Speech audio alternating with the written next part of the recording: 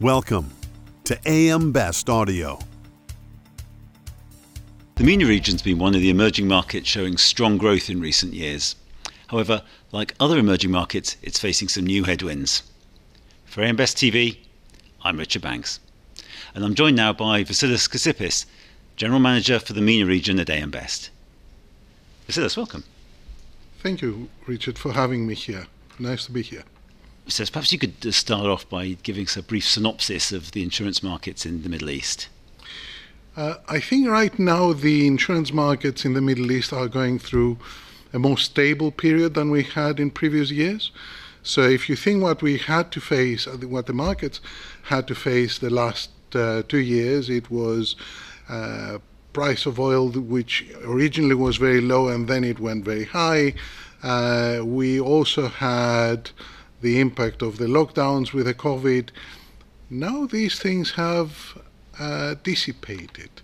We have a more stable economic environment. Some would say it's quite beneficial for most of the markets, because you have to remember that most of the economies are dependent on the producing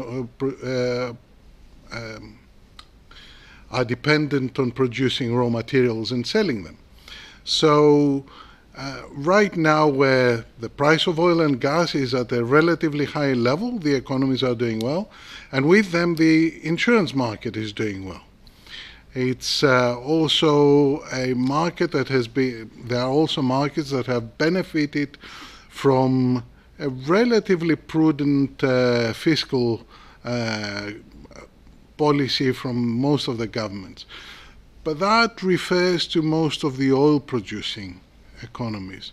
We should not forget that many of the Middle East markets do not produce oil or gas, and they are consumers of it. And they are facing a much different situation. There, the economic conditions are difficult, like in most emerging markets where they have to import the raw materials for the economy to progress. And they are facing a much more challenging situation. So not fair to talk about one sort of general sense of conditions across the whole region. Absolutely. It's a tale of two worlds, you would say. You have the oil producers, which are relatively wealthy economies, and you have the non-oil producers, who to a great extent depend on the first group for economic and sometimes political support in order to continue operating. And how are those divergences reflected in the insurance markets of those? We are seeing, as we progress, we are seeing more and more divergence. These markets used to be very similar also because the oil-producing economies, if you go many years back, were not focusing on the provision of services, including insurance. But as we are going into the future, they are diverging significantly. You have more and more large risks which are being insured in the oil-producing markets, which help the local insurers to grow, and they in turn are actually trying to expand in the region. Although we don't have many regional players, we do see more and more of the larger insurers in some of the larger markets like the UAE looking into other economies in the region as a way of expansion. So traditionally, perhaps, the region was characterized by concerns about geopolitical risk, and those geopolitical risks now emerging elsewhere in the world. How is that reflected in the conditions in the local markets? Actually, the geopolitical risks are there, and probably they are very different to what it used to be. So in the Middle East has always been a region which had its conflict, and quite a lot of it. Having said that, now we are going through a period where we see the emergence of regional powers. So Iran, Saudi Arabia, Turkey, These are just three of the large players in the region who have their own external policies, not necessarily aligned with one of the two strong blocks of the old times. And that makes a situation much more challenging. At the same time, we have been having the impact in the region from what's happening in Ukraine. Many of the countries have kept an ambivalent, you could say, position, not aligning themselves with anyone, and that has helped for a great influx of people and funds from Russia, for example. So some of the markets on the Gulf are seeing a boom, especially in real estate and some other businesses, exactly because a lot of the money that would have been moved elsewhere now is finding its way into the Gulf because it doesn't have any other outlets. So that is helping the economies do rather well. So a dynamic situation, but how does that influence the insurance markets in those countries? It does influence in many ways. So if you look at the insurance markets, the majority of what the companies are writing are motor and medical. Now, for several years, medical was in the doldrums. People were not buying cars as they used to do. Right now, the sale of motor cars are in very high levels. They are at historical highs in some of these markets. And also the prices per unit are very high. So immediately the values for motor insurance have skyrocketed in the market. We also see much more property insurance, although it's not so much of a take-up among individuals, but we do see much more construction. And that is one of the things that drives profitability in the market, because most of the companies actually insure and reinsure 100% of that risk. So they do earn a lot of commission from the reinsurers.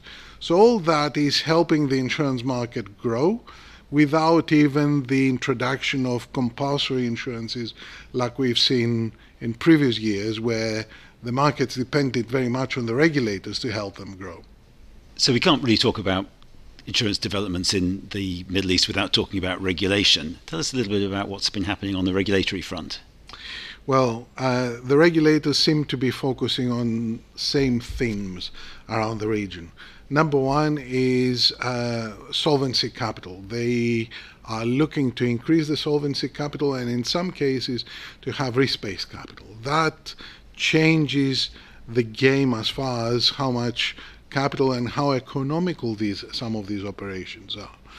The other thing that they are looking at is reducing the number of operators in the market. Many of the regulators believe that M&A is essential because there are too many companies operating in a market. I would personally take a slightly different view because nobody has told me what's the ideal number of operators in a market, but let's go further. The other thing that they are looking at, that I think will have transformative impact on the market, is on governance. As someone described, these are markets which are applying capitalism 1.0. So the owner is at the board and there are not that many independent directors. Now the regulators come to say, well, you cannot really do that. And I think that is something that is going to change the market, as more and more of the regulators will be reviewing how much control they have of these companies and how much they want to continue operating. The other thing that we do see is through a lot of these introductions, the cost of operating is increasing. The cost of reporting to the regulators is not just about completing a handwritten form. Now, regulatory submissions are electronic. They have to be done on time and much more detailed. So companies are seeing that as a significant expense where it wasn't in the past. So perhaps moving on from regulatory developments, we need to talk about IFRS 17, I'm afraid. Tell us about the response from the industry in your region to that. A beautiful topic.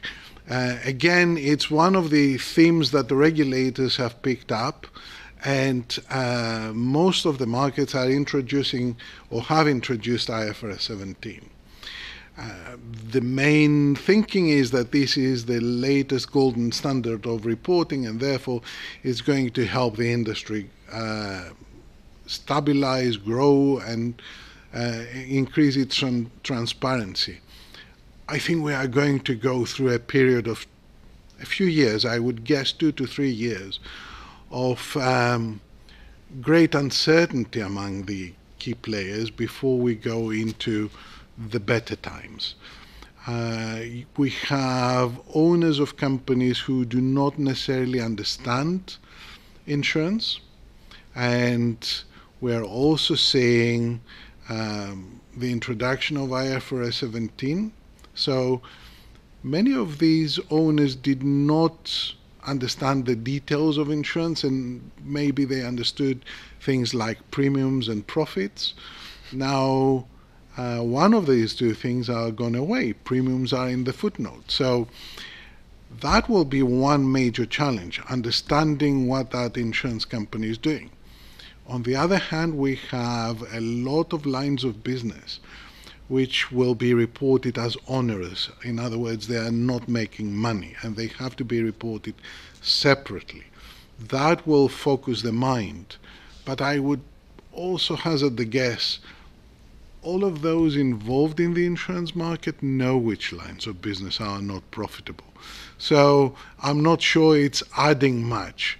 So IFRS 17, I would say for the region, confusion before things get better. So Vasilis, just to change course for a second, I wanted to ask you a little bit about the national scale ratings.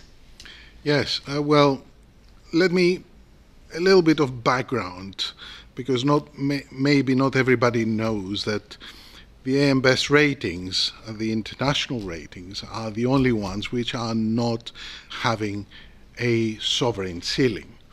Still, and as we've mentioned before, there are two types of economies in the region, and there are economies that are being seriously challenged, and that impacts the ratings that companies can get, even if you do not have a sovereign ceiling. So for these economies, sometimes it is good to have a rating on a national scale which actually shows not an international basis, but within the country, how good a company is in a relation to its competitors, purely within the country. And we have piloted this scheme in the region with Egypt, which is an economy that is a very vibrant insurance economy, but at the same time, the economic conditions are quite challenging. So we've launched that in June, and we have been seeing really good take-up from the market and demand from the insurance companies, exactly because they want to show to their policyholders how good they are, irrespective of what happens in the economy. As I said, it's a pilot. We are reviewing it, and we will see if that is something that we want and is worth expanding to other economies in the market. But in terms of the economic profile, there are several economies that would fit in the same way that Egypt does. Vasilis, thank you very much indeed for joining us. Thank you, Richard. Thank you for having me here. For AM Best TV, I'm Richard Banks.